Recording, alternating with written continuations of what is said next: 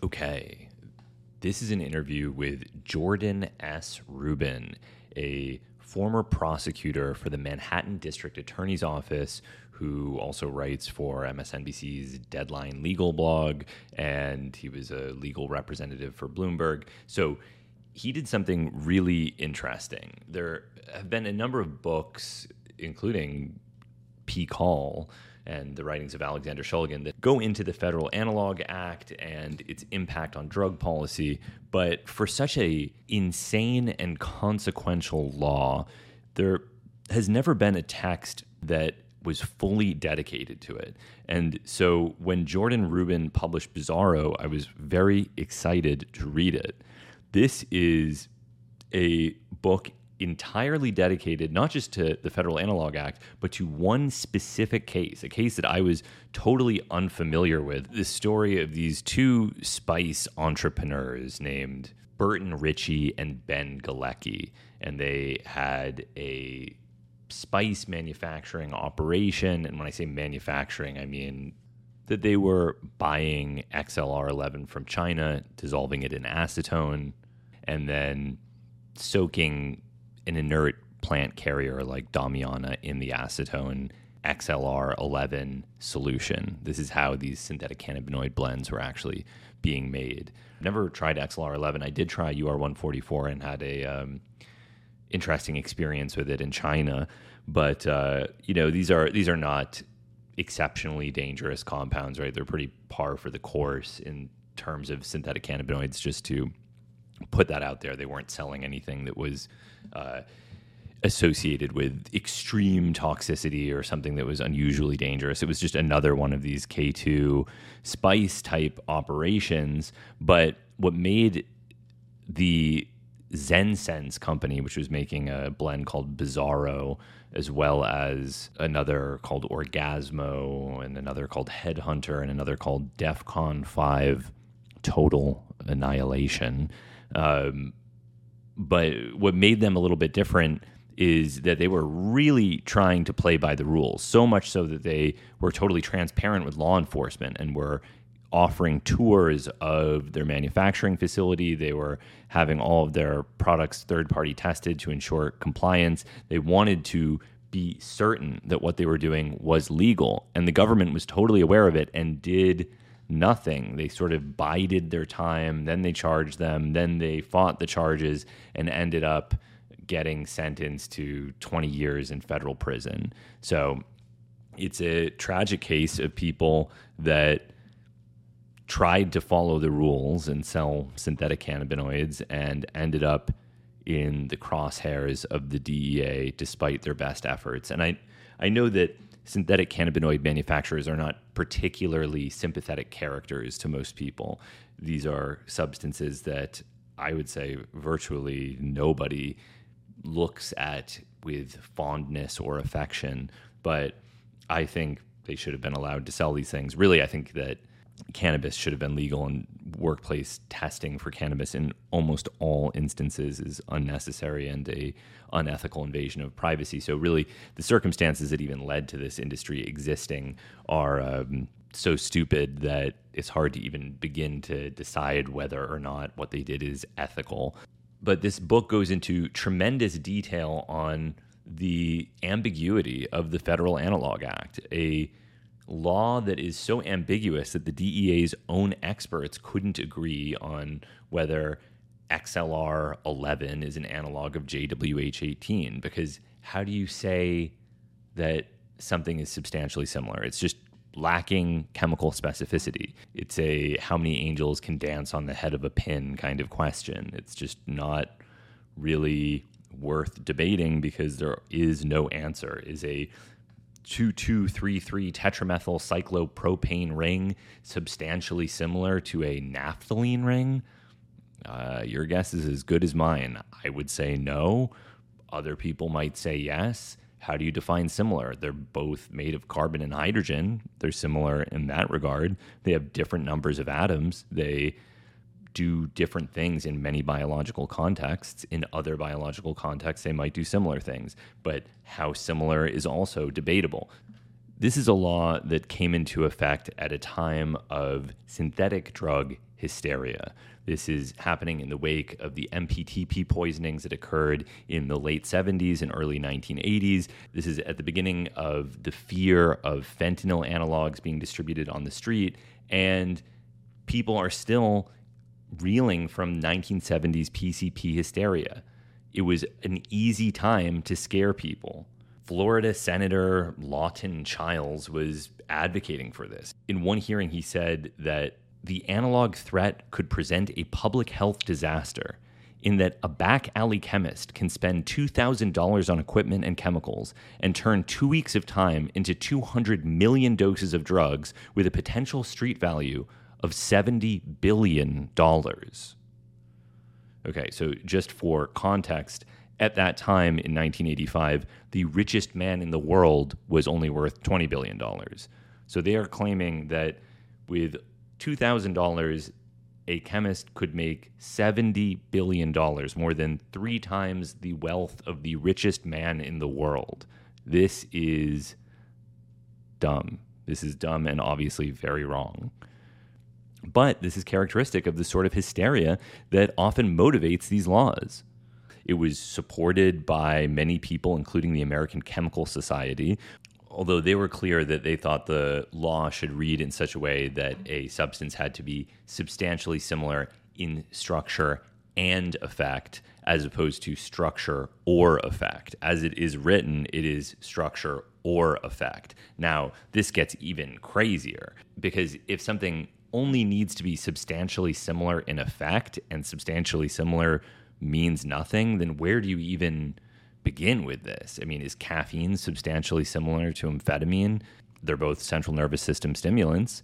They both promote wakefulness and will cause insomnia and act as appetite suppressants. I mean, it's like even talking about this is dumb. And going through the legal documents of this stuff is depressingly stupid. It is an embarrassment to the intellectual capabilities of the human mind, seeing all of these highly educated people arguing about whether or not a chemical is substantially similar when obviously there's no way to say. It's meaningless. It's lacking chemical specificity.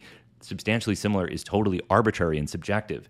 And you can see this from the very beginning. Like one of the first analog cases that is discussed in legal texts is the case of a University of Colorado. I don't know if he was a student. He was working at a lab, but there was this guy named Damon Siddhartha Forbes. So he's working at a lab at the University of Colorado. He's a nerdy, chemistry interested guy, and he somehow figures out that AET is a desirable drug.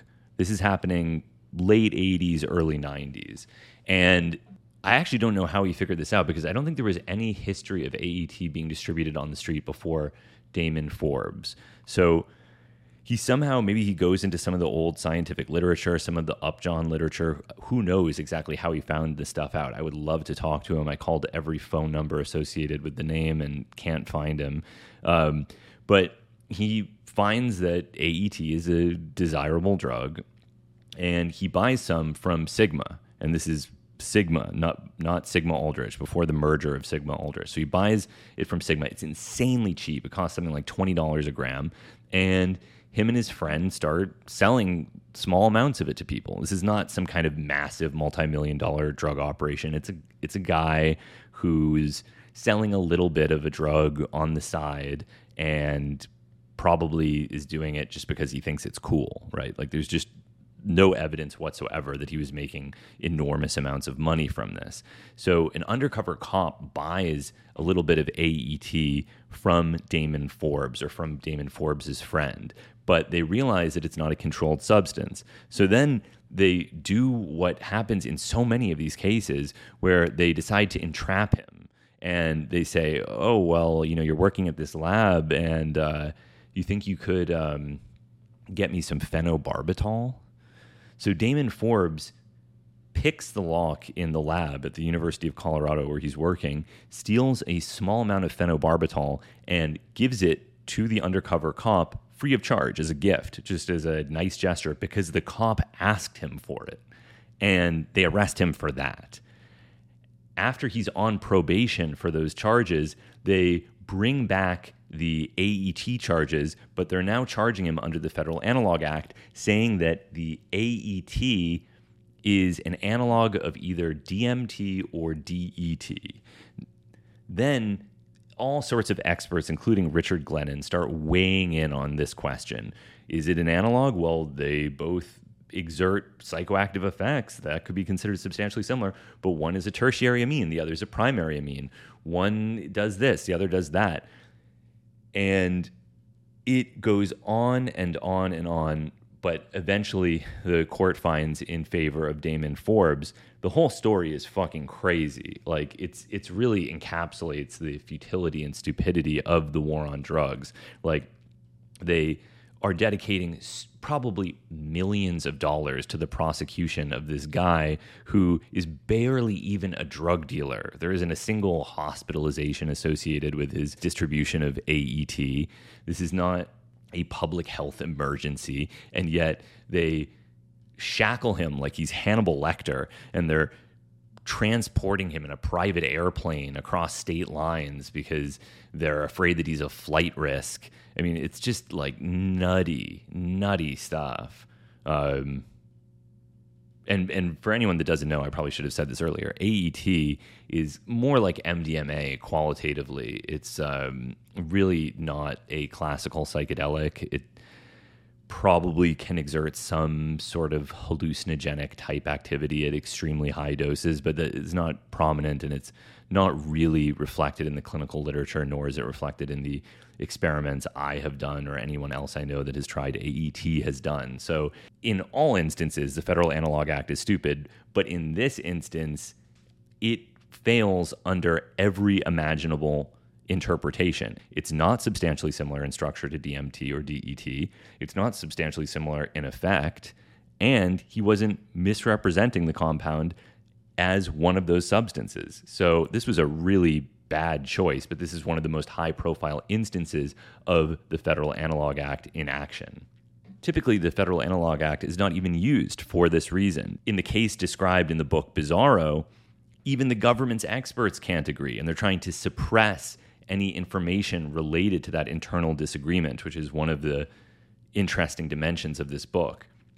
The Federal Analog Act, I think, is something that people should be aware of. It's like asset forfeiture or emergency scheduling, one of these things that you need to know about in order to understand how severely messed up our drug policy is. And through familiarizing yourself with this insanely messed up, confusing, bizarre history, you can better appreciate why it is so important that prohibition not continue, that we stop going down this road and do everything in our power to reverse it. So I recommend this book, Bizarro. It's published by the University of California Press. It's a very detailed, legally deep analysis of a single analog case concerning synthetic cannabinoids, and I think it will be interesting to anyone who finds the Analog Act interesting in general. I've got a lot of great interviews coming out this month, and I hope you enjoy this interview with Jordan S. Rubin.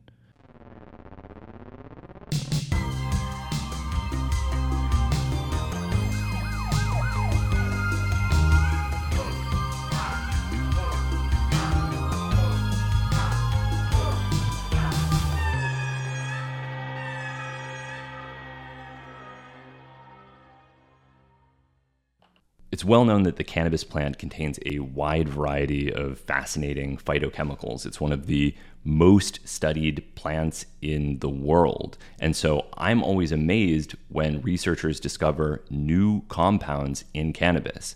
What was especially amazing is that in 2019, a group of researchers in Italy found a new cannabinoid called THCP that is structurally very similar to THC, but it has a 7-carbon chain instead of a 5-carbon chain. The extension of that chain gives THCP much greater potency. So at the CB1 receptor, which is responsible for the stoning effects of THC, THCP binds with 33 times higher affinity, making it the strongest known phytocannabinoid. I thought that this would remain an obscure scientific curiosity, and I was amazed to find that within 3 years of its discovery, techniques had been developed to industrially produce THCP from hemp. I saw that Canaclear.com was selling it. I independently ordered a sample, analyzed it via NMR, and found that the material was bona fide. So if you are interested in THCP, Delta 8 THC, HHC, or any other unusual phytocannabinoids, go to Canaclear.com. All of their materials are third-party tested for quality and compliance, and if you use the code Hamilton, you will get 15% off any purchases. Thank you, Canaclear. This is the first thing to be published that really gets into the granular details of the Analog Act and all of the weirdness surrounding that. So yeah, thank you. It's an amazing book. I appreciate that. That was the goal. So glad to hear that it's resonating in that way. So as you said, the backdrop of it is the Analog Act, this weird 1986 law, which I'm sure we'll get all the way into. But the point of the book is to tell the story about this little-known law, which the DEA has used to launch this secret war on drugs. And so it tells the history and progression of that alongside a real-life case that's still unfolding, which I think is a good example of how the Analog Act is used. So it kind of on a dual track tells the history of the law, and then a Spice case that picks up starting around the late 2000s, early 2010s that's still on appeal today. And what is that case? So the case itself is against Burton Ritchie and Ben Galecki. Burton and Ben, they were distributing Spice, which I don't know if we want to talk about what Spice is. I guess a lot of people listening probably at least have some idea, but it was the stuff that was popular in head shops in the late 2000s, early 2010s era, around the same time as bath salts. The main ingredient was synthetic cannabinoids, and that was the substances that they ordered mostly from China and applied it to this plant material. And it was seen as kind of a weed substitute known as fake weed, synthetic weed, Spice, K2. And so Burton had a chain of head shops since the early 90s down in Pensacola, Florida, called the Psychedelic Shack. And so Burton was this really wily serial entrepreneur type of figure. And so it's not like he was always just a drug dealer. He was really just into seemingly whatever could make money. And so he had these head shops, and when Spice started to come on the scene, it was actually military personnel from down in Pensacola, because it's a military area, and Spice was really big there because sailors could smoke it. All people in the military could smoke it and still pass drug tests. There's obviously different reasons for why people do all different kinds of drugs, including Spice, but that was, I think, at least one of the reasons. I know it's at least one of the reasons that people did it is because you could smoke it and still pass a drug test that would flag for the natural cannabis. And so Burton starts selling this stuff in the Psychedelic Shack in the late 2000s. It's flying off the shelves, and being this entrepreneurial person, he says, well, I could actually make a lot of money if I start making the stuff myself and distributing it to head shops like mine. And so that's where their company, ZenSense, started, and they obviously got on law enforcement's radar. All leading up to 2012 was a key date in the synthetic drug enforcement scene with Operation Logjam, which took down Spice and bath salts dealers all across the country. And that's where they wound up getting hemmed up in, although not actually charged until 3 years after that, which is one of the squirrely aspects of the story, which I could get into more as well. Yeah, I mean, that is certainly one of the weirder dimensions of this, because the idea that drug enforcement was aware that this is going on, and they're ostensibly hoping to treat it as if it is a major public threat, but they're also just letting it happen. And I think it speaks to the false pretenses of all of this. Like, if it really were so terrible, then wouldn't this be something that they had to address immediately? There's so many layers of irony in this, but I think the whole point of the Analog Act was its ambiguity, and that it could exert its power through frightening people. If nobody knew what it meant, then nobody would want to take the risk of selling something, because who knows what could happen, who wants the headache. But that same ambiguity works against law enforcement as well because of the difficulty in prosecuting these cases. Whereas in other countries, in the UK, for example, the way that the synthetic drug industry existed was very different because things were either legal or illegal. And so things that were not explicitly controlled substances could be openly sold and were openly sold in stores in a way that historically was really not the case in the United States. So yeah, what was going on? Why was it difficult for them to prosecute this case, and what kind of weirdness was going on? Sure. So I mentioned they weren't arrested until 3 years later, and that might sound weird enough, but it's way weirder than that once I actually explain what happened in the wake of this raid. So their business was headquartered in Pensacola, but at the time of this nationwide takedown, Operation Logjam, they had a warehouse out in Vegas where they were actually had relocated their manufacturing part of it, or production part of it, you could say, where they were actually making the spice, because Pensacola was this swampy environment and business was so good that they couldn't get this stuff moving quickly enough, and they were using just-in-time inventory. And so all this stuff was happening very, very quickly. And they had this idea that if they could move it out to a drier climate where the stuff could actually dry more quickly, that could speed up production. And so that's where Burton had the idea to have this Vegas facility, which is actually the one that wound up getting raided in Logjam. Their actual headquarters in Pensacola wasn't raided, but this warehouse was out in Vegas. And so after that happens, Burton literally calls a cop in Pensacola, who was a cop who would borrow bombs from Burton's head shop in Pensacola for DARE presentations. That's how kind of out in the open he was about everything that he was doing, and how really open he was with law enforcement about what he was doing. And so he calls this local cop down in Pensacola. He tells him what happened out in Vegas, says he wants to talk to whoever the person is in charge of DEA there, and he winds up getting hooked up with him. And I've actually heard the recording of this conversation between Burton and the DEA agent Claude Cozy. It's something that I would have some difficulty believing if I had not heard it myself. And who was making this recording? I probably would just say that it's something that I have, just kind of journalistic purposes. That's probably one thing I would have to let speak for itself, but I do have it, and I transcribed a fair amount of it in Bizarro itself, so you can see really a good amount of the dialogue there. And so literally it's Burton Ritchie, the guy whose drug warehouse was raided in Operation Logjam, speaking on the phone with Claude Cozy, who is the DEA agent on duty that day down in Pensacola, and it's Burton explaining all of the steps that his business had taken, which, Hamilton, you and I haven't even really gotten into yet, but just to say really all of the compliance measures they had. For one thing, they started their business as an LLC. It's not something that your neighborhood heroin dealer would be able to do. They were paying taxes. They were lab testing at a private lab the stuff they were selling multiple times during the process. First, when they actually got the shipments in from China, and then before sending it out the door, they were lab testing it again at a private lab to make sure that it wasn't anything that was on a list of scheduled substances. Obviously, you couldn't do that for the Analog Act because there's no way to know, and that wound up being part of their downfall. But they essentially did what they could, short of not doing it at all. And so they had these, what you could call compliance measures in a so-called normal business. And Burton explained all this to Claude Cozy. Said, I want you to come down to my facility and check it out and see for yourself.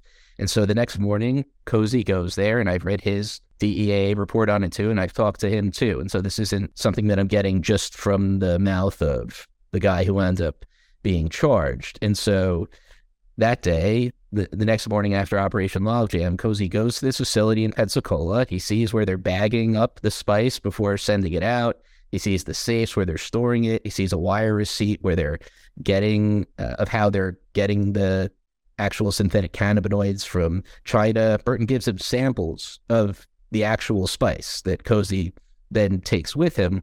And when Burton gives it to him, he knows that it's a substance that's not a scheduled chemical at the time. I believe it was XLR11 before that was scheduled. And he tells Cozy, I'll shut down this business right now if you tell us that we're breaking the law. But that didn't happen. Cozy took the samples.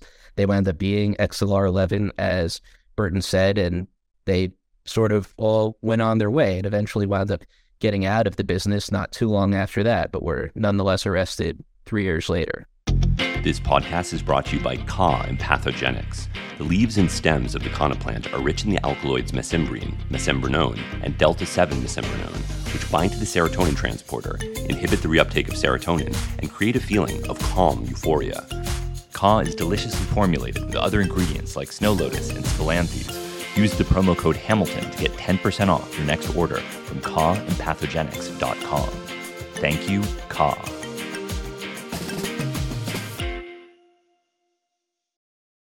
Right. Yeah. And I think it's, on one hand, extremely impressive the lengths that they went to make sure that they were compliant. On the other hand, what I find interesting is that this hypothetically could have been done any time in history, but it became really prominent at this time around 2008 through maybe 2016, something like that.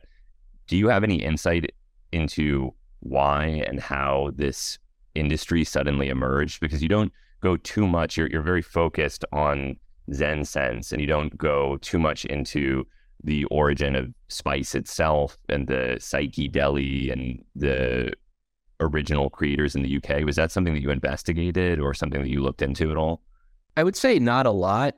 There was a lot of stuff that I wanted to look into kind of on all sides of this. I felt like I sort of had my hands full with this aspect of the story, which hadn't even really been told in itself. And I don't claim that it's everything that needs to be told, but I felt like sort of this aspect anyway was something that I wanted to get down and have this kind of primary document there that, you know, that other people could use too and maybe build off of. But as far as why this was happening when it was in terms of their particular business, I mean, I think it was as simple as it's around that time in the late 2000s, right? That, are you saying why was it the spice business that they wound up going into, or why at this point? How did this even emerge? Because conceivably, this could have happened at many different times in history, before or after the Federal Analog Act. Many of the compounds that were being sold had been in the scientific literature for decades, if not longer. So why did this emerge as an industry? How did this idea originate? I see. Okay, yeah. So as to why, I believe it was 2008 that the compound was first known to have been seized, I think in Germany and then also in the US. And this is JWH18, one of John Huffman's compounds that he made. And this was under, so-called legitimate pretenses as an academic chemist in Clemson, because he had hundreds of these cannabinoids that he made. And this was some time before 2008. It wasn't like he made them and then they started going out the door, quote unquote, illicitly the next day. So I really don't know why it was at that point that the stuff wound up coming onto the market at that time and not earlier. That I really don't know the answer to. I would be curious to know more about that myself in terms of how the industry actually wound up developing here. I mean, that was sort of, Burton and Ben were one of the earlier people who were involved in it. There was an initial supplier that Burton had where he was getting his supply for the psychedelic shack, and it was at least partly through them that he wound up knowing how to make the stuff. And so I think it was a lot of word of mouth in terms of the U.S. producers here as far as how the industry developed and contacts and getting in touch with people through China. But as to why at that moment in history and not before, that I don't know. Yeah, I don't know either, but I do see it as the confluence of all these unintended consequences of prohibition all adding up to this, where you have the Analog Act, you have prohibition of cannabis, you have proliferation of drug testing in the workplace, and you have draconian laws that prevent any kind of domestic clandestine chemistry. Like the penalties associated with making these things in the United States become so severe that most of the people that have the knowledge necessary to actually do the synthesis wouldn't want to take that risk because they would be facing a lifetime in prison. And then you couple that with the globalization of the chemical industry and the internet, and you have this perfect recipe where you don't have to take the risk of synthesizing the compounds. You just order them from China, and they are made competently in laboratories that are often literal pharmaceutical labs. Like some of these, these are not clandestine labs. These are labs that one day might be making synthetic cannabinoids, and the next day they might be making intermediates that are used in the synthesis of some pharmaceutical active ingredient for a generic drug manufacturer or Pfizer or whoever. And so you have high quality materials being sold with very low risk as long as they are remaining compliant. And for the perspective of the user, the drugs are perceived as legal and cheap. So it's kind of like this. I feel like this was the inevitable outcome of decades of bad drug policy. 100%. Yeah. So don't know the why, but the fact that it wound up coming onto the market, it's almost the quintessential American product, if you think about it. It's kind of, not to trivialize it on either end, but it's kind of silly in a way. That might be the best way I could put it right now. I mean, it's obviously stuff that people are making a lot of money off of. Obviously, some people had some pretty funky experiences with it, including ones that have apparently led to death, although I do feel that aspect has been somewhat overblown, which we could talk about as well. But it's really, I mean, what kind of civilization do you have to so corrupt that you come to a point where you need to make fake weed? I mean, if people want to do that, I was kind of thinking about it myself. Oh, would this have never happened if cannabis had always been legal? I don't know about all of that. There's always going to be experimentation that people do, right? No matter what the legal status of things are, but certainly the manner in which it came about, especially, as you're saying, Hamilton, in connection with the drug testing industry, that's part of what I think it just makes it this perfect American product, coupled with all of the people who are at the forefront of selling it. People like Burton Ritchie, who are these kind of serial entrepreneurs who are not otherwise necessarily at all involved in drugs. You have all these kind of Horatio Alger type of figures who are making a ton of money in this new industry. And this stuff was just raining down, and it was for a fairly brief period of time, but there was a ton of money. A ton of people went to prison. A ton of people didn't. Burton and Ben were almost ones who didn't until they were. But I do think that it really is the quintessential American drug and drug story, even if it's one that's not super well known. Yeah. And you mentioned in passing that you thought some of the health implications had been overblown. I mean, this is kind of par for the course when it comes to media treatment of any kind of drug issue. They often conflate much bigger social issues with direct pharmacological effects of a drug. Yeah, and we see that here too. And I'm not a chemist, a pharmacologist, or any other type of scientist like that, and I don't pretend to be one. But just as far as bringing to bear even the slightest amount of journalistic scrutiny, I think this stuff can kind of fall apart in some of the press reports that have emerged, including some that I think have really been very impactful as far as what lawmakers wound up doing. Just these, zombie type of events of people roaming the street and things like that, especially when it comes to the deaths. Let me just say, I think, tell me if you disagree with this, Hamilton, but I think it's just fair to say, as an anecdotal matter, spice really messed a lot of people up, even if it didn't kill anybody, or it at least had the potential to do that in a way that was way more volatile, and I'll put that colloquially, not scientifically, than natural cannabis. Like it was just stuff that was just seemingly more dangerous. That's just at least my anecdotal view of it, even if it wasn't going to lead to people dying necessarily. I don't know if you disagree with that or not, but again, that's all to say, I think it's been overblown, the manner in which it's been casually said, I think, by a lot of lawmakers, that it's led to all of these deaths. Because one of the issues, I think, is causation.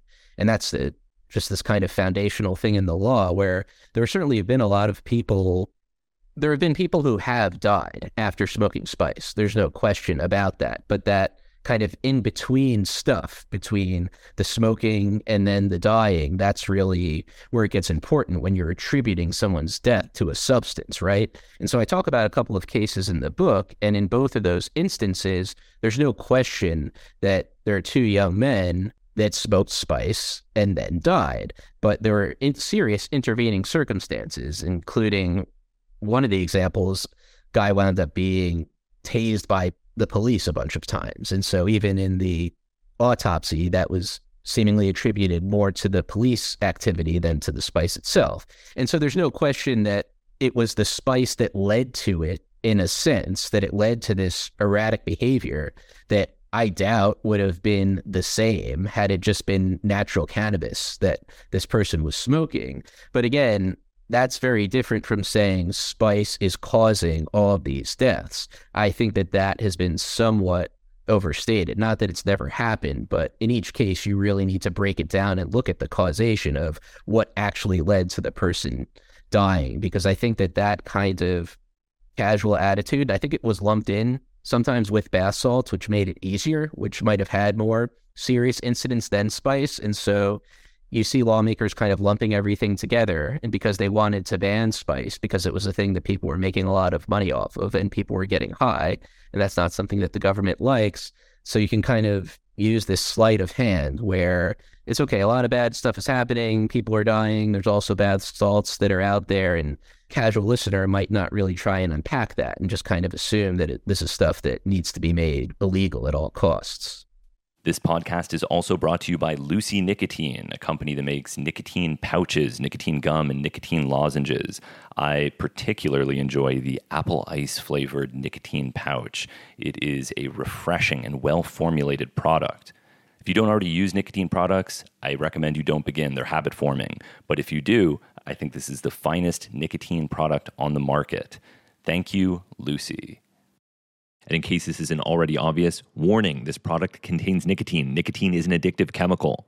Right. I mean, I think that there's a tendency, simply because it's easier, it's more simple to blame drugs than to acknowledge the complexity of many of these situations. You see something similar to that, like you'll see somebody being talked about as a spice zombie or a spice addict, but they won't talk about who that person was before using spice, what the circumstances of their life were. Are they somebody who is homeless, somebody who's struggled with other types of substance use disorder throughout their life? Is this just one of many problems that they've faced, but people don't care the same way about alcoholism or heroin addiction because it doesn't have the excitement of some kind of weird new drug trend that is something to be afraid of. And then on top of that, you have the issue that these substances are constantly changing, again, as a result of their continued prohibition. So any opportunity that the user community might have had to adequately adjust to the idiosyncrasies of these new drugs, like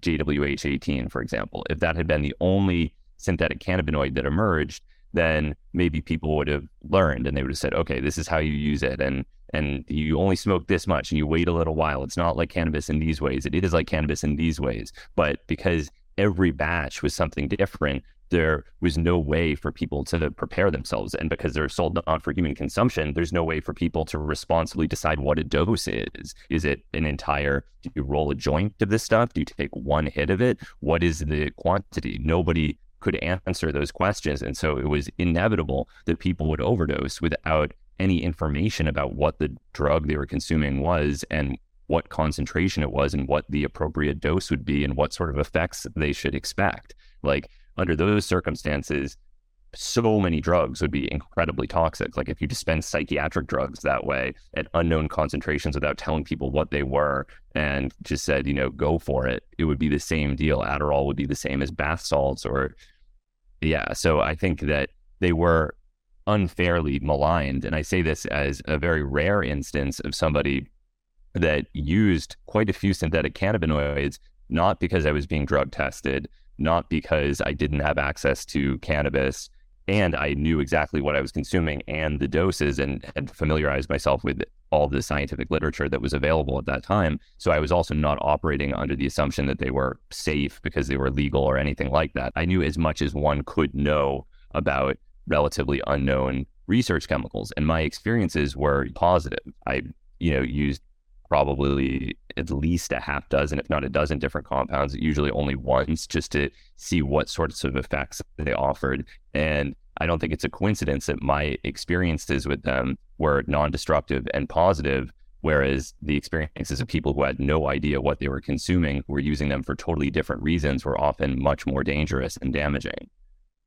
And did you find that the dosage should be different from natural cannabis? Oh, absolutely. Yeah. You had some of these compounds that are far, far more potent than THC by weight. So, for a non-tolerant user, a potent dose of THC might be 5 milligrams. Some of these compounds were very much active at sub-milligram levels in the microgram range. And that's fine as long as you know that is the case. But that information was never made available to people. And that is even assuming a consistency across the production. The fact that this was happening underground, right, meant that the kind of the, I don't want to use the wrong scientific term, but, not whether it's the potency of each batch wouldn't necessarily be the same, right? Because it was not necessarily spread out evenly across the leaf. That is the synthetic cannabinoids. I don't know if you would put the scientific aspect of that differently, but maybe you know what I mean or what I'm trying to say. Yeah, I mean, it's just another layer of uncertainty, another aspect of this that makes it more dangerous than it had to be. And there actually has not been much coverage of the manufacturing process. Your book, I think, is the first instance that I can think of off the top of my head that really detailed the process of how the synthetic cannabinoids were dissolved in acetone and tossed in the leaf material. How did you learn about that? Or what was, did you hear about how they decided the dose? I mean, I can imagine that they would have been reluctant to acknowledge if they had consumed it and decided based on their own consumption, but clearly they had to decide that some dose was appropriate. Do you have any insight into how that was done? Yeah, so let me just say something broader, and that's that Burton and Ben, the two main guys in the story, I've spoken to them for many, many hours. They've been completely open with me about all of this. And this is from prison, by the way, where they know that their communications can be monitored by the authorities. And so make of that what you will, just as far as them being kind of, having their story and not really caring who hears it, even if it's law enforcement. And so a lot of that came straight from interviews with them as far as the information that I got. And also Ryan Eaton, who was one of the guys who was tried with them in one of their 3 trials. He was acquitted in that trial, and he was the guy who was out in Vegas doing the actual mixing in the warehouse. And so some of that information I got directly from him because he was the guy doing it. That's a general answer to the question just of how I got the information. It's directly from them. As far as the dosage, I don't even know if they were reluctant to say that or just that, these weren't scientists either. You know what I mean? It's like this was stuff that seemingly kind of came down from the mountain to them of just the general industry and whatever kind of loose, chamber of commerce they had within the spice industry. And I say that unofficially. I think it was a word of mouth kind of process. Like you'll see your father, making a bench in the garage or something, and you pass that down to the next generation of how to cut the different pieces of wood or whatever it is. And so none of these guys knew the first thing about science. One thing I will say, as far as the effects of some of the stuff, there was evidence that was introduced in court. This isn't something that I got from them, but something that I've seen otherwise, where in at least one of the examples, and this is one of the bespoke products that they make, because they did that in at least one instance that I talk about in the book for one of their head shop customers who ended up getting charged as well. This is a big chain called the Gas Pipe, and this is in Texas, where there was apparently some kind of tester who was either he was smoking the stuff or had other people who were doing it, and that information was apparently making its way back to the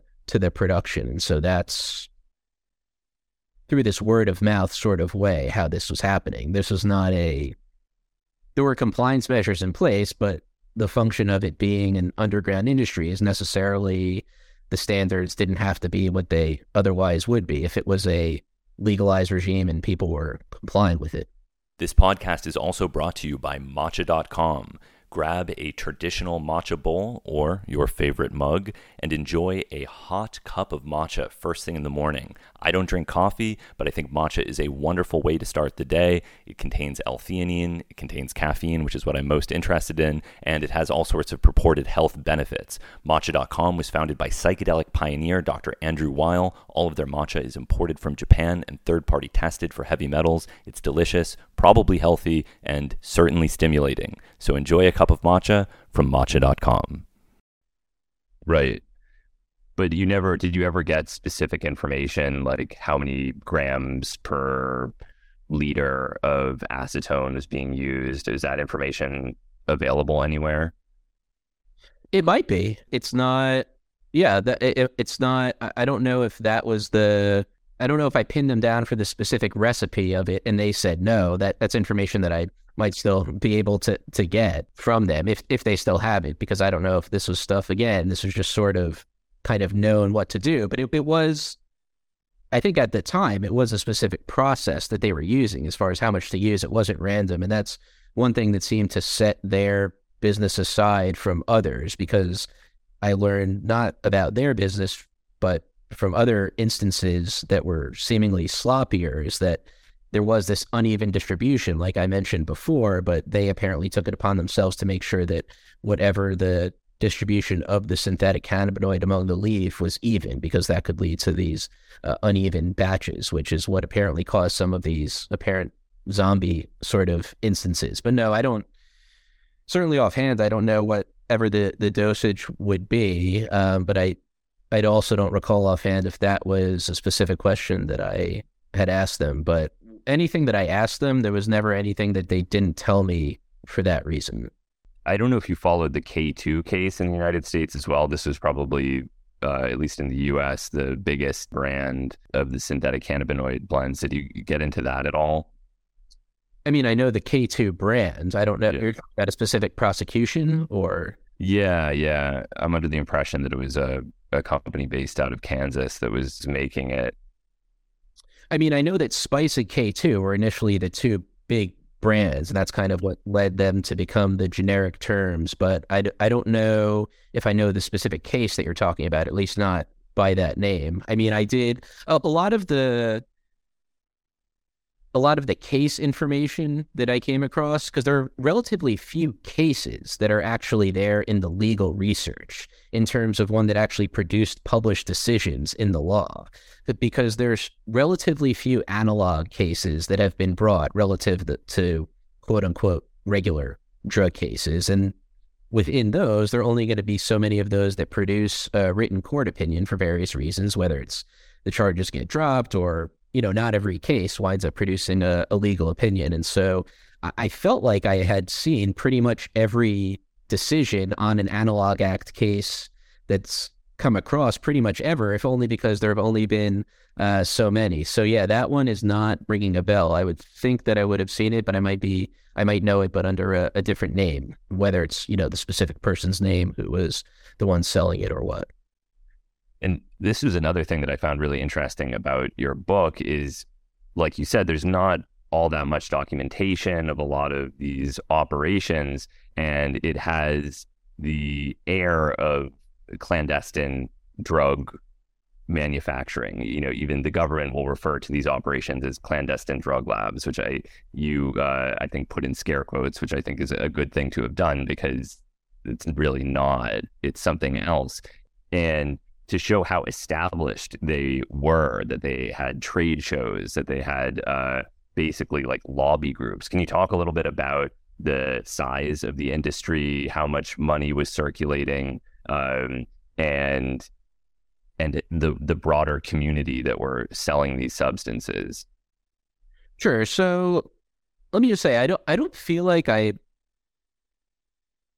am able to paint the picture of the entire industry, because the nature of it being clandestine, or whatever the term you want to use, in the sense that it couldn't be official, I'm confident that there's a lot that I still don't know about it. And so what I can say is what I found through looking through Burton and Ben's case, because I think they were illustrative of this, is that there was this trade group that formed early on called the Coalition for Cognitive Liberty. And like the putting clandestine in scare quotes, to me that shows there really was sort of a comedy to all of this, even though there was a lot of very serious things that were happening, whether it's the people who went to prison or people who wound up dying, whether directly or indirectly from this stuff.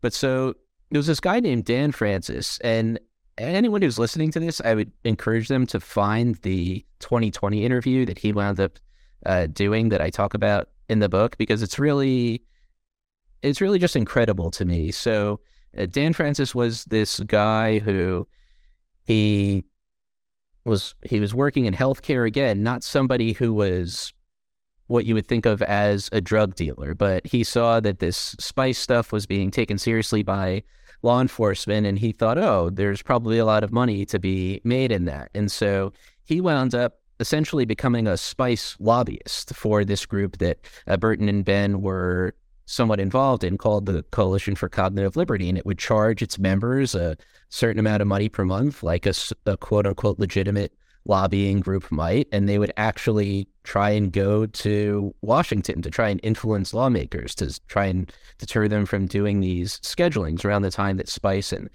bath salts were both getting really hot. And this guy, Dan Francis, actually made it onto a 2020 interview that you can find on wherever it is hanging out still online. And he's actually trying to say that selling the stuff not for human consumption is a actual serious thing that they were doing. And so that shows a bit of the ruse on both sides. And it's a ruse that was a creation of the law.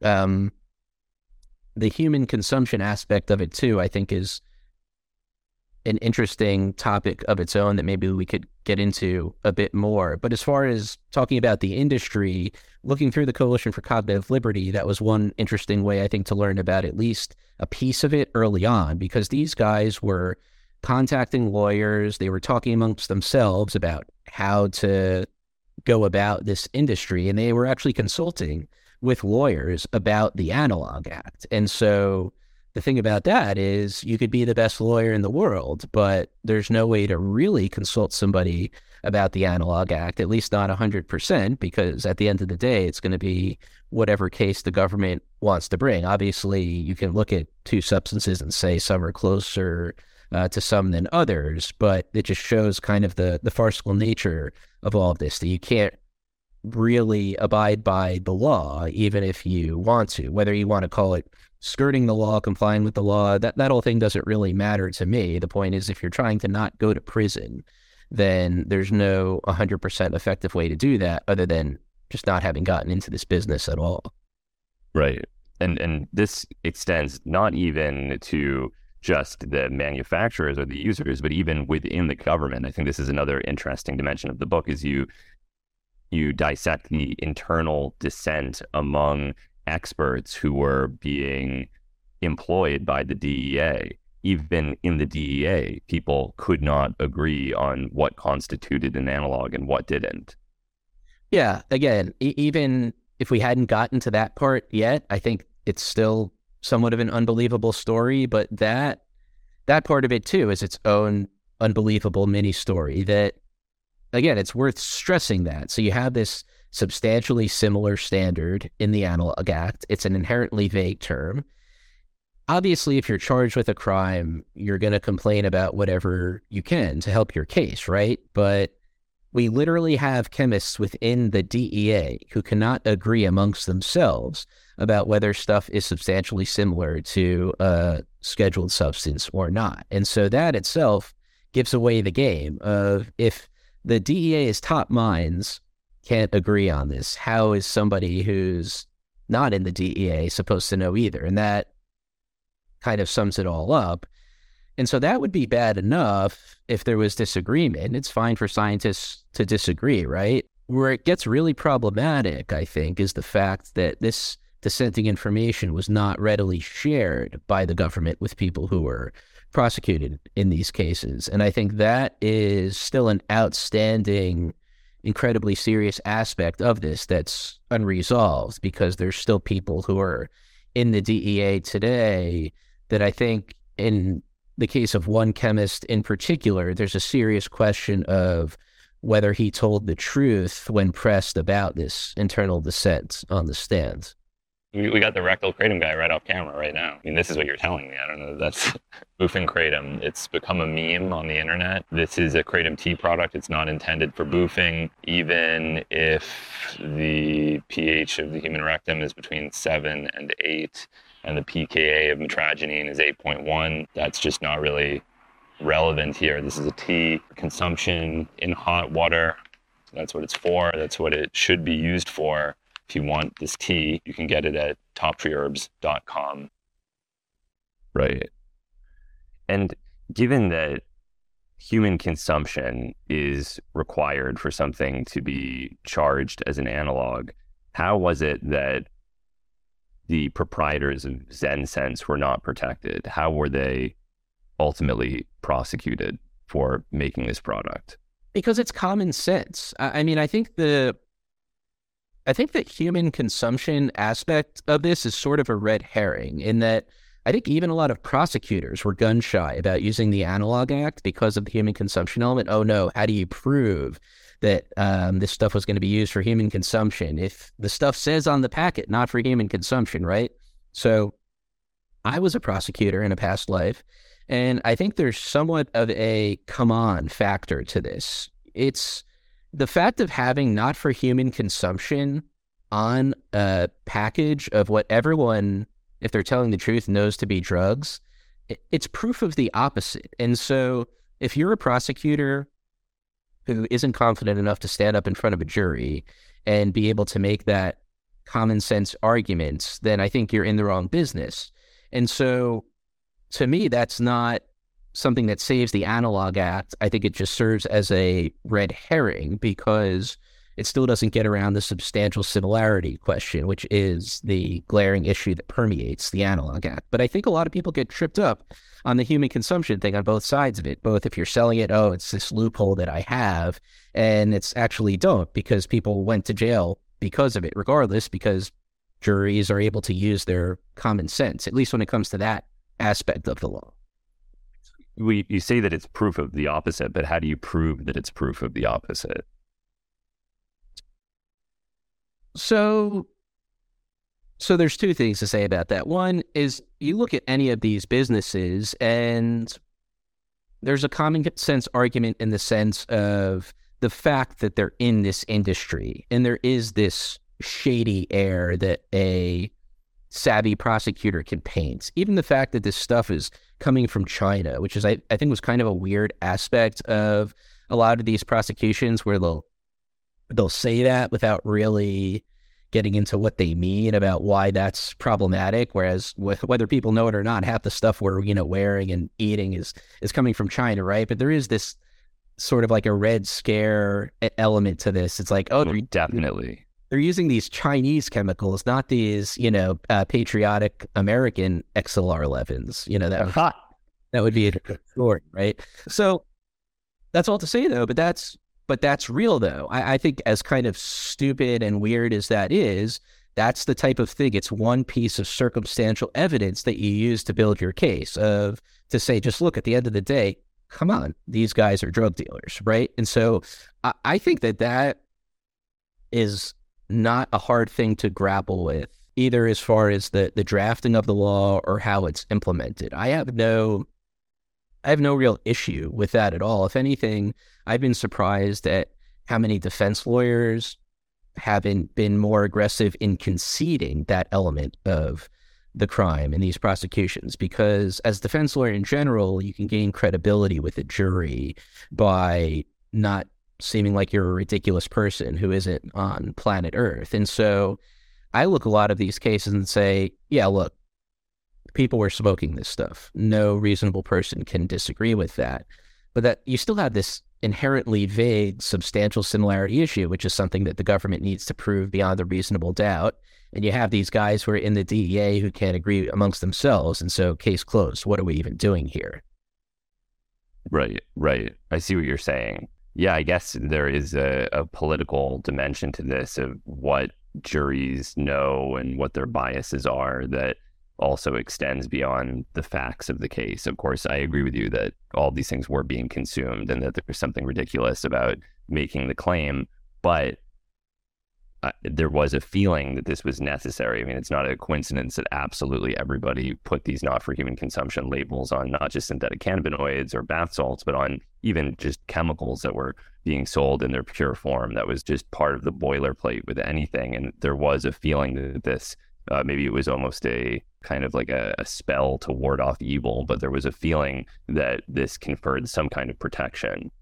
Oh, yeah, it was almost kind of like an urban legend that it became. And I should say this is not just because of the Analog Act, but because of the FDA in general, which regulates things that people consume. And so that's another thing that I think is important to know if you're looking at the not for human consumption, and prosecutors will say, oh, they're doing that. So let me throw in another little answer to the question of something that prosecutors would do, because they say, oh, they're putting not for human consumption on this packaging. That means they know about the Analog Act. And so that actually shows that they're trying to circumvent it. That just adds to the whole Alice in Wonderland component of this, because if you're actually consulting a lawyer, they're going to tell you, well, that's what you should do if you want to abide by the law. But then that's actually used to put you away at the end of the day. So again, it's not a super convincing or powerful argument in itself, but it's just another little piece of the puzzle that a prosecutor might use as circumstantial evidence in your broader argument of, come on, these guys are drug dealers. Yeah, the substantial similarities stuff, it's like a little complicated. I don't understand it either, but you got our scientists up there and whatever, and that's what they said. So these are drug dealers, so they're probably guilty. Right. I mean, I think the interpretations of it have been so varied that it's, like one really extreme example that I'm aware of is the biggest chemical supply company in the United States, Sigma Aldrich. They are truly selling chemicals not for human consumption. There's no euphemistic dimension for this. They're the major supplier of chemicals to universities and research labs and industry. And they have taken it upon themselves to list as controlled substances isomers of anything that is a controlled substance, including ones that are in no way substantially similar in effect. So once you go down that road, just having the same formula, then you're really interfering with basic scientific research. That's another aspect of this that doesn't get talked about is, like the hormone progesterone has the same formula as THC. It's a completely different structure. It has a completely different effect in the body. But if you go down that road to its end, you end up treating all sorts of substances that should not be regulated in any way as if they're controlled substances. And this has been a big problem, I think, with Sigma Aldrich. I'm surprised that they went that far, given that they, of all people, should be protected in that they are a legitimate, by every imaginable dimension, chemical supply company. Yeah, it's hard to imagine a so-called legitimate company being prosecuted under the Analog Act. I mean, the Analog Act is kind of proof of sort of the lie that a prosecutor is simply just standing up and applying the law, because when it comes to the Analog Act, you don't even know what the law is. And so it's a glaring example of this, show me the man, I'll show you the crime, which is something that permeates the whole system. But I think it's particularly true here, where it would be the most shocking analog case today if that company, and again, this is me knowing not even that much about it, but just you tell me it's a quote unquote legitimate pharmaceutical company, they're not going to be prosecuted under the Analog Act. They're not. I mean, I'd be confident of that. That would be more surprising than any of the absurd Analog Act cases that have been brought against non-legitimate pharmaceutical company people. And so what was it that led to the downfall of the proprietors of ZenSense ultimately? They fought the case. I think that was part of it. Partly bad luck, partly not rolling over for the government. So going back to 2012, again, Burton Ritchie offered to Claude Cozy to leave the business. Cozy didn't tell them to do that. He said, I can't interfere with your right to commerce. This is something he's testified to having said. This isn't something that's just coming from Burton's mouth. Still, they get out of the business. Parenthetically, they wind up going into this film and entertainment careers and having this whole other second life, which is its own interesting thing, even aside from the whole spice business. But all the while, they're fighting asset forfeiture, which is something that we haven't spoken about yet, but it's another issue that permeates the whole system. And I think it's a potentially important aspect of how the case wound up ending here, because again, they weren't charged criminally for years after Operation Logjam, but earlier than that, the government did bring an asset forfeiture action against them. And so asset forfeiture, to simplify it, basically, if the government thinks you're involved in crime, they can essentially take your property and you have to prove that it wasn't used in crime to get it back. It flips what you might think of as tenets of law that we hold dear on its head, and that's true. And so all the while, Burton and Ben were fighting the asset forfeiture case, and as a part of that, what they were trying to do is get this internal DEA dissent to be out in public as part of their case, because in order to prove that they weren't violating the Analog Act, they wanted to get out this proof that obviously there was this internal dissent within the DEA. And so if they could have brought that out as part of their asset forfeiture case, then a judge might look at that and say, well, okay, maybe you are entitled to have your property back, even if this isn't beyond a reasonable doubt criminal standard. Then the government can't just take your stuff if the DEA can't even agree with them within itself of whether the business that they're using as a pretense to take your stuff was illegal, right? And so just as their depositions were going to go forward that could have gotten this dissent out in their case, and in turn more broadly disseminated to other people who were involved in these cases, it was at that point that they were indicted in 3 different states. And so from the start, them not rolling over with the forfeiture, again, set them up to be charged criminally in multiple places. And then once they had these several criminal prosecutions to defend, something like at least 9 out of 10 cases end in guilty pleas in the criminal system. From the start, they were determined to take their case to trial. So that was another rarity of this case, even putting aside the analog issue. People just usually don't go to trial just because of the severe penalties that you're facing on the back end. And so they fought the government at trial as well. And so as far as how they wound up in the predicament, that's one way to put it, is that they fought the case. Maybe if they had kind of rolled over in the beginning, could have perhaps gotten away with some sort of fine, maybe some lighter jail time than what they're currently facing, where they're still sitting in prison today. But as far as how the government was successful within the trials themselves, this issue of internal DEA dissent not coming out winds up being super important, because they were convicted in their first set of trials because the judge blocked them from getting this internal dissent to be able to go out before the jury. So they were convicted without the jury knowing that there was this internal DEA disagreement about the stuff that they were selling. Right. And there's so much amazing research that goes into this book, so many internal debates that you captured. How did you find this material? How did you become interested in the story? What is your personal involvement? Yeah, so the story itself, one of the lawyers who was involved in it essentially pitched it to me several years ago, sent me an email, said, hey, there's this guy who's in prison, it's the secret law, and people don't know how to abide by it, and sort of thing you take a look at and say, well, I don't know, that sounds a little far-fetched. But anyway, I wound up taking a look into it and wound up going down several rabbit holes from which I'm not sure that I've fully emerged even today. And in terms of, what was the rest of your question? Yeah, how you were collecting this information, what your research process was.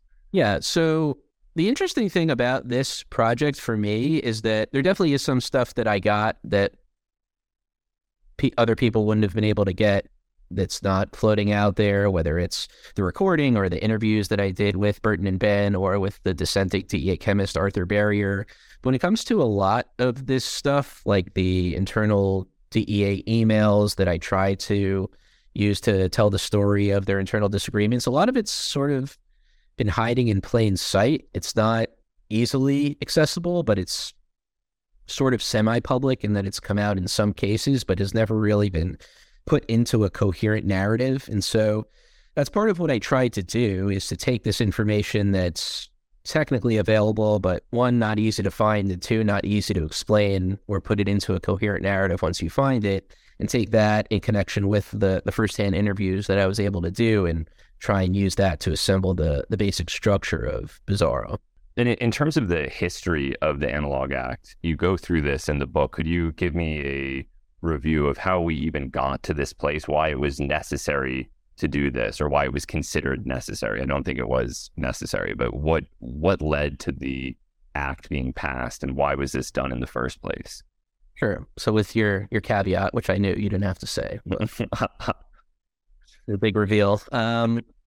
Yeah, so if you want to go back to the Reagan era, the height of the war on drugs, or one of the heights of the war on drugs, maybe we'll even reach a new height, who knows, someday. But the problem from law enforcement's view was that, let's go actually back just briefly a bit further, just to the initial Nixon era Controlled Substances Act. I'm not going to go through the whole history of that, but just to say, you have the scheduling system where the way you know certain drugs are illegal is that they're on this list. And whatever you think about the drug war, there's a certain logic to that, just as far as giving people notice about what's illegal. It's, cocaine and heroin, et cetera, are illegal because they're on this list of things that are illegal, and you know about it. You could look it up. Nobody does, but you could if you wanted to. You kind of just know that it's there. And so the problem, again, from law enforcement's view, was that underground chemists were looking at that, getting into the 80s and saying, well, if I tweak a molecule here or there, I can still make something that's going to get people high, but isn't something that's on the list of schedules. So presto, I'm not breaking the law, and I'm still making money, and people are still getting high, and then everyone's happy, right? Well, no, from law enforcement's view. And that's why they felt that they needed the Analog Act, because they saw it as a loophole. And so the initial issue was a time issue. It took too long under the Nixon era Controlled Substances Act to make something illegal. So initially, before the Analog Act in 1984, you have the emergency scheduling law, which winds up being super important as well. And that basically speeds up the Nixon era scheduling system, which has to go through this multi-factor analysis through Health and Human Services. Yeah, could you break that down? Because I think that a lot of people don't even understand on a basic level how a drug is made illegal. So before getting into emergency scheduling, how is a drug made illegal traditionally?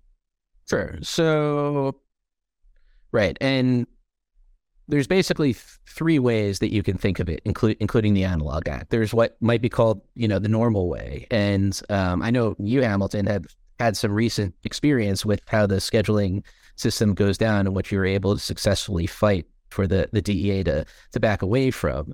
But again, I bring that up just to say that it's illustrative of the fact that there's notice when it comes to the normal scheduling process. And so if you're thinking about how does a drug become illegal, basically Congress has outsourced this to the DEA. It doesn't mean Congress can't make drugs illegal on its own, but it's basically, it kind of goes against what you might be thinking of if you sort of paid attention in passing in school, that there's the legislative branch that passes the laws, there's an executive branch that enforces the laws, and there's the judiciary that decides the legality of those laws when it comes to not just drugs, but in this case, drugs, since that's what we're talking about. You have the legislative branch that's essentially delegated to the DEA what to deem illegal. And so the law refers to the Attorney General.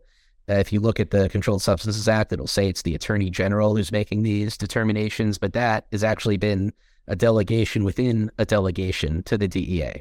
But again, Congress outsources it to the DEA. DEA, if you're going through what we might call the normal scheduling process, we're still talking about the first of the three main ways to do it, is they have to go through Health and Human Services, which has to do this 8-factor analysis that's looking through all of these different things, including the potential for abuse, which is the main thing that separates the different schedules in the controlled substance system. And so it's that what can be a laborious process, even if it can be sort of a foregone conclusion if they're going to go through the process, that they can kind of get where they want to go if the DEA wants them to at the end of the day. But nonetheless, there are bureaucratic steps that you have to go through if you're the DEA, through the normal scheduling process of basically showing that this is something that's a dangerous thing, or at least can be. And so you need to have some evidence, at least theoretically, that's backing this up for you to go forward. And so that's a summary of what you might call the normal scheduling system. And so that was creating a problem going into the mid-'80s from law enforcement's view, because it was just taking too long to do. You had these underground chemists that were tweaking these molecules and making new, what were called designer drugs. There were different types that this was happening under, including, this has come a bit full circle now, but analogs of fentanyl and things that were related to that. That was caused a lot of issues in law enforcement's view then. So yeah, the first normal sort of scheduling of drugs. The second type is emergency scheduling. And so that's what Congress passed in 1984. This is before the Analog Act. And so it's basically just a ramped up version of the normal scheduling process. So the DEA can do it much more quickly and with less bureaucracy. They don't have to go through all of that. An important thing, though, to say with both of them is that you still have notice that these things are happening. And so if you're selling any of these substances, you'll be able to see in the Federal Register, which is the place where the DEA makes these announcements. Again, it's not like they're going door to door or putting it in the New York Times or on Fox News that these things are happening, but it's placed in the Federal Register, the fact that we are planning on doing these things. It's a function of administrative law. And so you have the normal scheduling system, you have the sped up scheduling system in 1984, but still, in law enforcement's view, it's not good enough, because even if you can schedule a drug more quickly, it's happening after the fact. So you can't go after the quote unquote bad guys who are doing this stuff. And so that's where you get the Analog Act, where the law says, and this is in 1986, a couple of years after the 1984 emergency scheduling law, that if you're selling something that's substantially similar to a scheduled substance in structure and effect, it's as if you were selling that scheduled substance all along. It's kind of like a thriller where it actually was illegal the whole time. You just may or may not have known it until a jury says so. And so that's a very summary view of what you might think of a few ways for a drug to become illegal, including the Analog Act, which is kind of the ghost that hovers over everything. That's this vague thing that you never know exactly how the government's going to use it. Well, emergency scheduling as well seems very problematic to me, because you have a situation where the same agency that is enforcing the laws is making the laws. I mean, it seems like this is one of the major reasons that there are divisions in government, is to prevent that type of scenario from occurring. Yeah, and I mean, that's true under the regular scheduling too. There's nominally the involvement of HHS, right? But it's still really, I think at the end of the day, it's correct to think of it as DEA basically making the law when it comes to what's illegal and what's not as far as drugs go. And so, yeah, it's the emergency scheduling. They're able to do that more quickly with even less oversight than they were before. And so it's a ramped up version of that. And then the Analog Act is just a total free-for-all on both sides of it, which I think the government has now come to sort of not being so hot on it these days in terms of using the Analog Act, even though it was, and if I could just add another thing about the passage of the Analog Act, which relevant to this conversation of the sort of the separation of powers between the different branches, if you will, it's not that Congress woke up one day and said, this is a problem. When I say it was a problem in law enforcement's view, it was the Justice Department that was effectively lobbying for this law and telling Congress what it should say. And obviously Congress did its own tinkering on the back end, but it was the prosecutors who would wind up using this law who effectively wrote and lobbied successfully for the Analog Act. So I just wanted to add that in just to have the context of these laws aren't just falling from the sky. They're essentially made by the prosecutors who would wind up wielding the Analog Act. And once you couple that with the fact that it's the DEA essentially making the law, and they're the ones who are going to be testifying in court in these analog cases,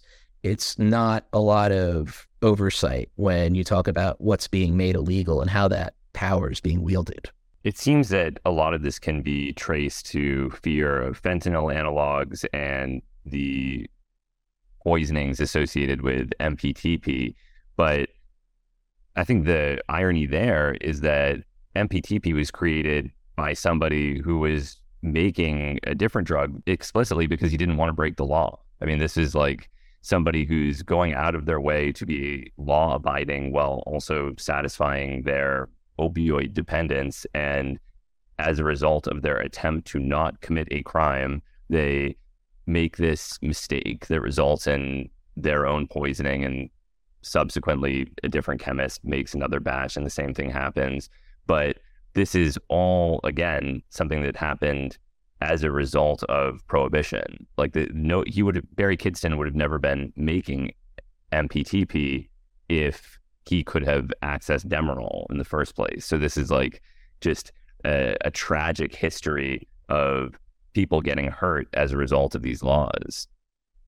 Right. Prohibition was creating a problem in order to solve it with the Analog Act. And so that hasn't been a solution, because there can't be a solution, because people are always going to want to alter their consciousness. People are going to do what they have to do to get there, whether by legal means or not. And so the Analog Act is more just a question. It's almost more of a prosecutorial question than anything. It's the government still wanting to be able to go after the bad guys, regardless of whatever loopholes there may or may not be in the law. But we've seen it hasn't changed anything. Again, we're back full circle where we were with fentanyl, if not in a even worse place than we were then. So it certainly hasn't done what it was set out to do, if it was set out to help people. But I'm not sure that it was necessarily. So whether it's successful might depend on who you ask and what it was used for, because it has been used to prosecute people who might not have been able to be prosecuted otherwise. So if you're the Justice Department that was pushing it, you might think that it's had some successes. But I think even now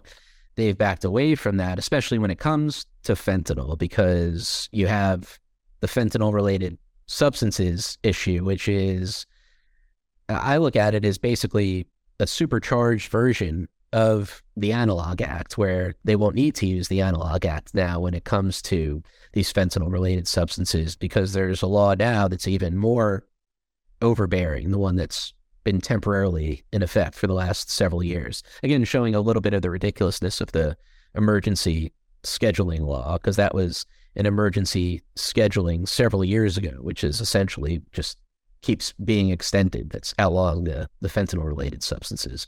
I'm not familiar with this. The fentanyl-related substances, what is this?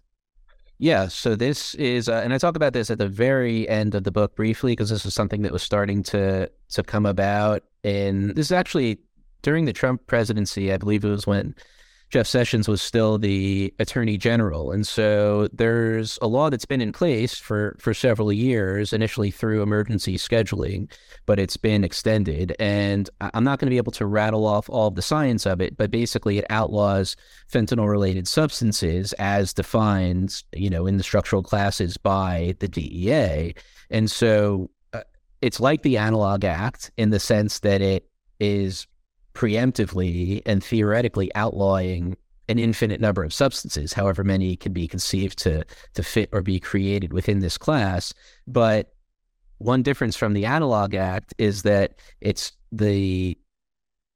be a fentanyl-related substance, it's only the structure that the DEA needs to find is the relation there. There doesn't have to be a pharmacological similarity, which way better than me can cause issues, because different structure can have a different effect, and so it can effectively outlaw things that are not only not as bad as fentanyl, but things that could even be helpful. Right, of course, yeah, absolutely. And of course there's a certain desperation in all of this. The attempts to continuously prohibit new substances, the Federal Analog Act, it feels as if there is a lesson that is not being learned. And my concern is that the lesson will never be learned. I mean, there has been some reform in drug policy. There are glimmers of hope in various isolated niches in the drug world, but I see just as many instances of really frightening trends emerging. I mean, one that I don't know if this ever actually passed, but I saw that there was a lot of discussion of laws that would categorically ban drugs, not based on their structure and not based on their effect, but based on the receptors that they would bind to. So you could say any drug that binds to the CB1 receptor is, by virtue of that pharmacological interaction, a controlled substance. And that seems like kind of the most dystopian outcome, where it truly is getting to the point where certain types of consciousness are being outlawed. Yeah, I don't know if this is exactly what you're saying, but back in 2012, at the time when they were going after spice and bath salts, there was a bill that was signed into law by Obama, the Synthetic Drug Abuse Prevention Act, which outlawed cannabinoid agents, which I feel like kind of gets at what you're saying. I don't know if it's that, or if you're familiar with what I'm talking about there. Yeah, I think that is what I'm describing. I was looking for it before this interview. I was having difficulty finding it. I remember reading about it in around 2012, so that's probably the same thing. Yeah, because I think it's somewhat similar, and I use that word sort of cautiously, but just in a colloquial sense, to what's happening with the fentanyl-related substances. But it's, in a weird way, I think there's something to be said for an overbearing law if what you're trying to prevent is a situation like the one that I write about in Bizarro with Burton Ritchie and Ben Galecki. I think if there wasn't this nebulous analog act floating out there, if there was something that was basically saying in legal language, there's no way in hell you're not going to prison if you do what you're about to do, then it's less likely that they would have done it. Now, there's problems on the back end and the front end when it comes to research and things like that. But depending on what you're trying to prevent, there can be benefits to a law that's much more overbearing, if clearer, than the Analog Act. Although, again, there's still problems it creates for research and liberty and attendant things. Certainly, yeah. And do you think that this is a lesson that is ever going to be learned, or will the trend continue with increasingly overbearing laws that people inevitably will figure out a way to evade? And if they don't figure out a way to evade them, then people will just continue using the drugs regardless, as is the case with heroin. I mean, this is the other dimension of this, of course, is that prohibition, even when it is specific, even when there is a explicitly controlled substance, still doesn't prevent people from using those substances. So the exercise is completely futile no matter how you package it. But do you predict, based on your research into this and the history of it, that people will ever come to their senses? No. I have no reason to think that the status quo will end, because it's not. And I think the fentanyl resurgence shows that this isn't a linear thing, right? We're kind of going in a bit of a circle in some ways, where it's not. I don't think we're along anything that could be called a progression, because I think the fentanyl issue, and there's no one who doesn't want all of the overdoses happening that are happening.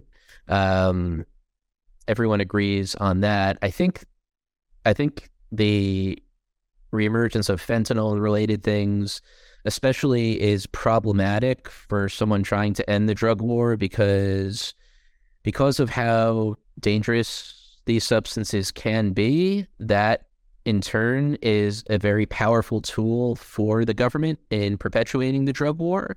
And so they would never put it that way.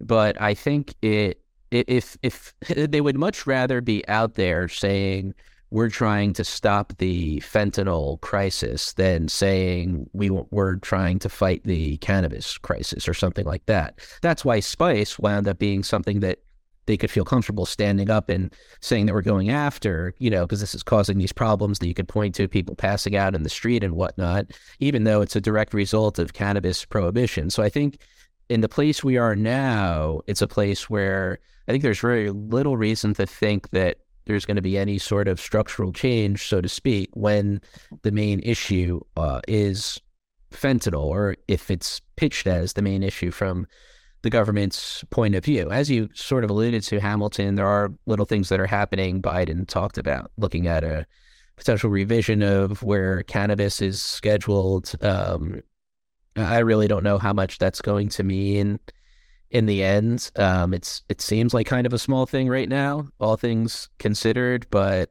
I don't really. It would have to be kind of part of a bigger conversation of the way that the criminal system is used. There are some interesting things happening for the DEA in particular, or that I could foresee happening. And that's when I tried to lay out how much power is delegated to the DEA and how it is sort of running its own fiefdom as far as saying what's legal and what's not. There's been an interesting movement, and this has really been a more Republican-led movement that's been sort of against what might be termed the administrative state. And now it's usually seen in things like going after financial regulators and environmental regulators that want to regulate businesses. And so that's sort of the classic, kind of modern Republican thing to want to fight against. But there's some potential, I think, for interesting litigation to happen against the DEA because it's in a similar boat in terms of having this vast power that's delegated to it.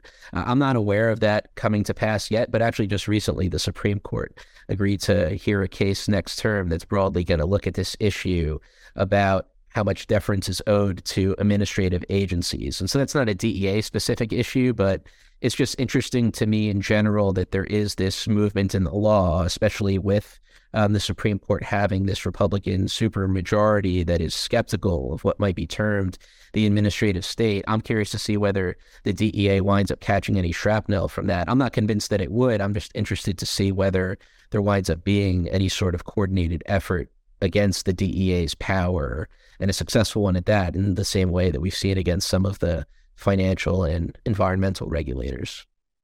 Right. I mean, maybe there's a couple that, as much as I dislike the Federal Analog Act, and I dislike it very much, there are a couple of things about it that I think have been beneficial in a strange way. One is that it is so difficult to make a controlled substance not a controlled substance that it has never been done with the exception of alcohol. So there is not a single historical instance of anything ever being descheduled. Instead, of course, you get bifurcated scheduling. So THC is approved as Marinol, that's shifted to Schedule 3, but THC as non-Marinol remains Schedule 1. The same is true of GHB. The same chemical simultaneously occupies two legal schedules. The same thing is going to be true if MDMA and psilocybin are approved. You'll get the same kind of bifurcated scheduling, which speaks to the total insanity of the system, that the exact same molecule can occupy two different legal schedules based on really nothing other than its means of distribution. But I think it also speaks to how hard it is to undo this. And having a nebulous cloud of vague illegality has, at the very least, stopped them from placing all of these compounds in Schedule 1, which for me is, for scientists and people doing basic research, that's hugely important, because analog laws don't apply to any of the work that I'm doing because it is bona fide, not for human consumption, academic, scientific research. So I don't have to worry about that. But if all these compounds, like for example, DIBT, the drug that I study, had been made a Schedule 1 controlled substance, it would have had dramatically negative implications for the research that I'm doing, even if it would have been from a sort of like legal, moral perspective, better defined in its place in the realm of legality.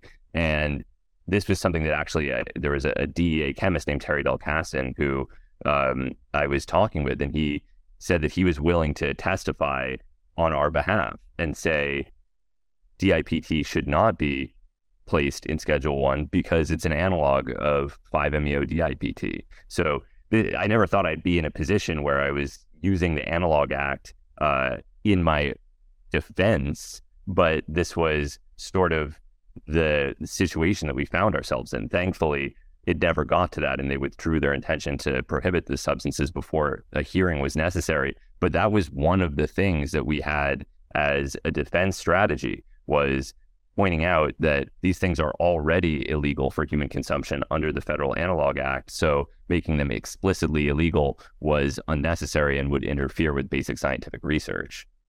But these aren't things that have been prosecuted under the Analog Act. These are things that are essentially not used by humans. So has been no opportunity to prosecute under the Federal Analog Act. I mean, this is the other bizarre dimension of it, is that by no stretch of the imagination could any of those 5 tryptamines that were being discussed for prohibition be considered a threat to public health. Even at the height of their popularity in 2002 or whenever it was, kind of when this industry started to emerge, you could count on your fingers the number of instances that they had recorded of seizures of these compounds. And really the vast majority of them, if not all of them in some instances, were just them raiding the homes or the distribution hubs of various research chemical suppliers and then counting that seizure as if it was representative of a seizure on the street, right? Like there's a difference between raiding a lab or a distribution facility, maybe lab isn't quite the right term, and finding a bunch of chemicals and, finding a bunch of people showing up in an ER having overdosed on something. There was not a single hospitalization associated with DIPT recorded anywhere in the medical literature internationally. And the same is true of 5-MeO-DET and most of the other substances that were being discussed. Yeah, it's interesting, the idea of the Analog Act essentially being touted even by someone who doesn't like it, because that's actually something that I noticed happened in connection with this fentanyl-related substance scheduling issue, because that in some ways has become the latest front, or one of the latest fronts, I think, in the drug war, at least as it's playing out politically, because you have the temporary scheduling that went into effect several years ago of these fentanyl-related substances, and you had Republicans who wanted to push to make this class-wide scheduling permanent, and then you had Democrats who were arguing against that. It's broadly stated. And the funny thing to me, and I touched on this briefly at the end of Bizarro, is that you have Democrats who could fairly be called liberal speaking out against the fentanyl-related substances class-wide measure as being this overbearing thing, but pointing to the Analog Act as saying the government doesn't need this overbearing law because you have the Analog Act that you could use against these substances. Even in one of the instances, a Democrat saying that the Analog Act is this important check on overcriminalization, which I have to just think they were just not familiar with it, because I don't think that that's what someone would say if they were just looking at the history of the Analog Act. So it's kind of a funny thing to read after you've gone through the whole history of the law. But just to say, I detected some similarity there, just in the sense of reaping a benefit from the existence of the Analog Act, even if you don't like it, to achieve something in real terms that you're trying to achieve. Well, it becomes the lesser of two evils. If one situation prevents scientific research on a compound and the other doesn't, then the Analog Act is better than it being placed formally in as a controlled substance. But it's obviously really just a bad way of contending with the issues associated with drug use in the United States in general. I mean, it's been disastrously ineffective. Why do you think the DEA continues going down this road? Like, they must know that this is a losing battle, that the work that they're doing is not preventing people from using drugs. It never has, it never will. So how do you think a DEA agent justifies this strategy, the prohibitionist strategy? In general, not with the Analog Act specifically. Yeah, in general. Oh, I mean, again, in my past life as a prosecutor, I've worked with DEA agents. I'm still friendly with people who are DEA agents. I just don't know if that's the way that they ask the question. I think it's more about, well, there are a couple different ways, if you're in law enforcement, how you look at drug enforcement and why you're doing it. I mean, putting to the side, just not thinking about it, and it's just kind of your job, which is certainly a possibility for anybody.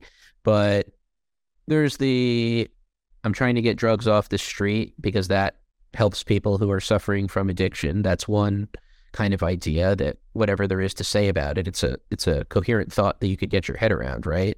I think right. And what I would say personally, in my opinion, that I find to be a more compelling argument for drug enforcement is that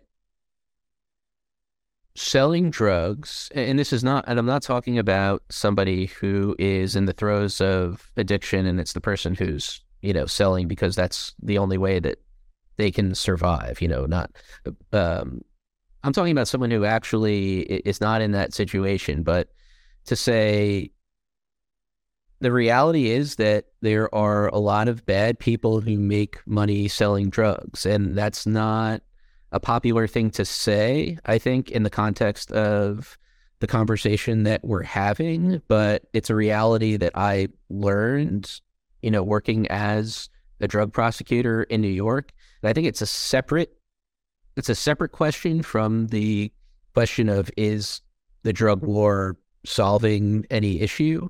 It's the question of drug enforcement as a tool to go after people who are doing bad things. And that's controversial in its own right.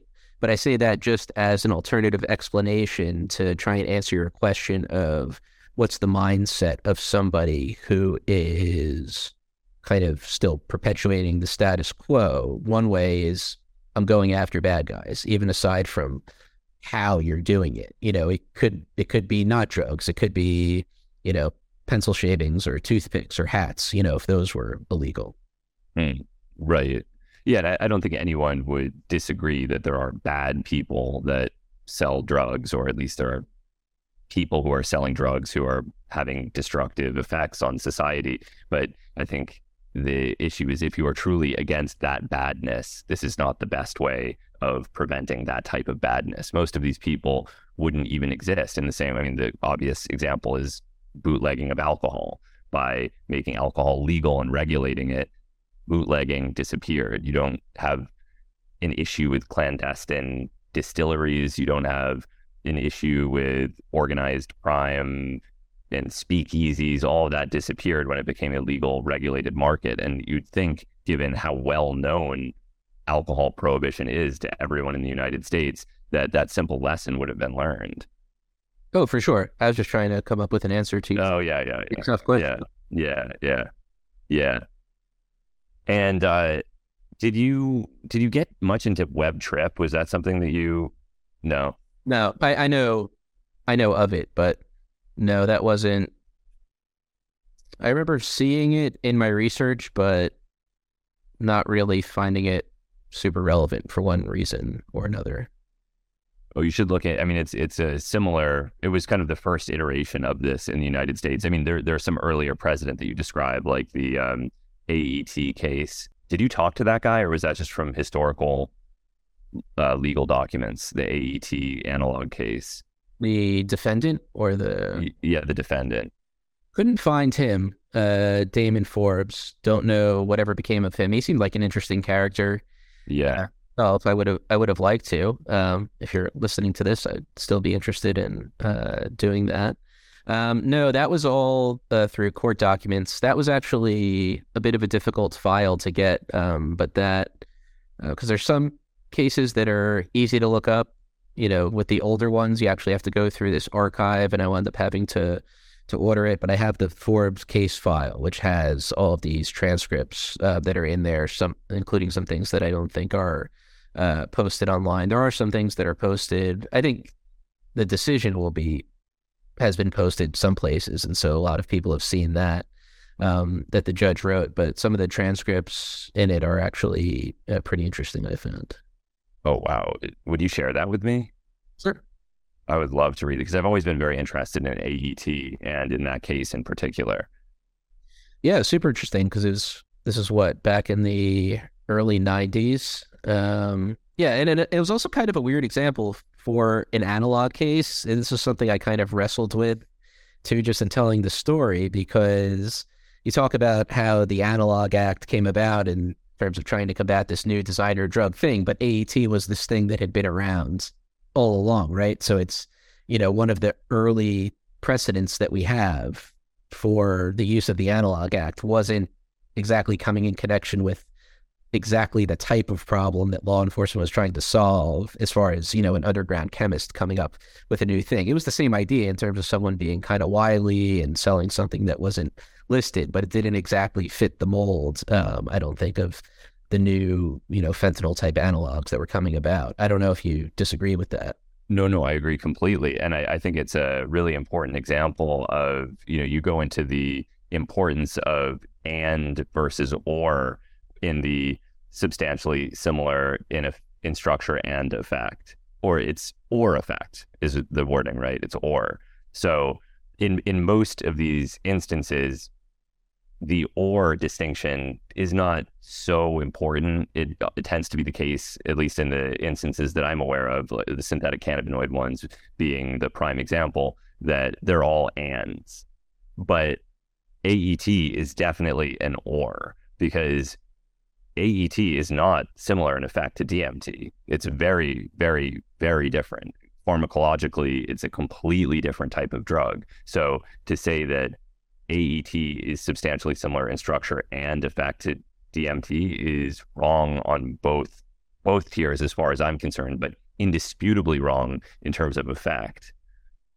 Oh yeah, and let me just say on the kind of conjunctive disjunctive debate, and just to kind of orient that briefly, we're talking about the fact that the Analog Act says you need substantially similar structure, substantially similar effect. The way that the law is written, there's debate in court over whether you need both or just one or the other. In the appeal that we're still waiting for a decision on in Burton and Ben's case in the Ninth Circuit, the judges in the case actually didn't take as a given that it's conjunctive, that you necessarily need both.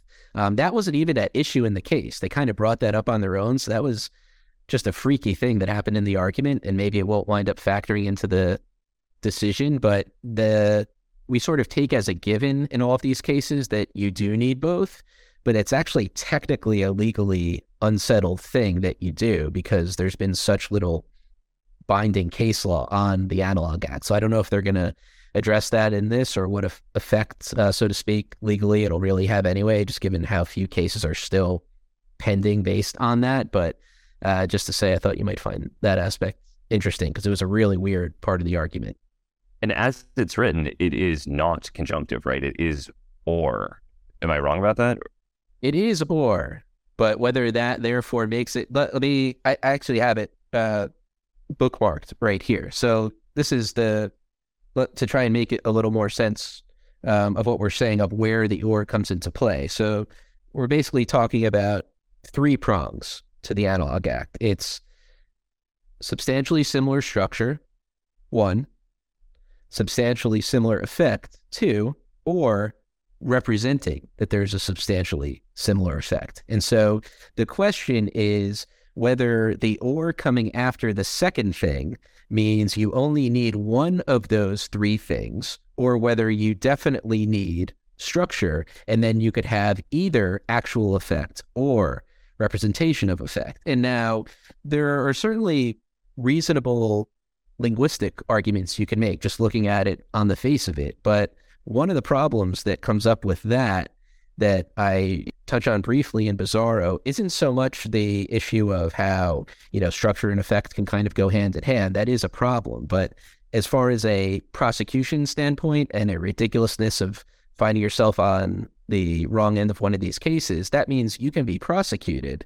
If it's a completely disjunctive theory, you can be prosecuted solely based on representing something to have a certain effect, regardless of the structure and regardless of the actual effect. And we saw this actually come up in a case where these guys were selling a mix of candle wax and flour and saying it was crack. And so that means you could go to prison for decades for selling that under the Analog Act if it's a conjunctive or I should say, if it's a disjunctive interpretation that prevails. If you only need representation of effect, then you could go to jail, to prison, based on selling anything that you're convicted of representing as being a similar effect to a Schedule 1 or 2 substance. Maybe another reason for not for human consumption.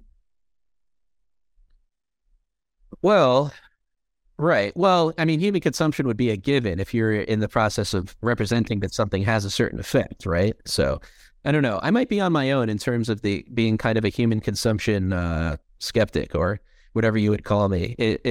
I think it's a thing that a lot of people focus on, but I feel like it would be better for people who wind up being charged in these cases or people who are thinking of selling this stuff, if that wasn't even a part of the law. Like, I think that would actually, if, the DEA isn't taking my calls, but if that was actually a change that, could be made probably in retrospect, because who knows what's going to come of it now.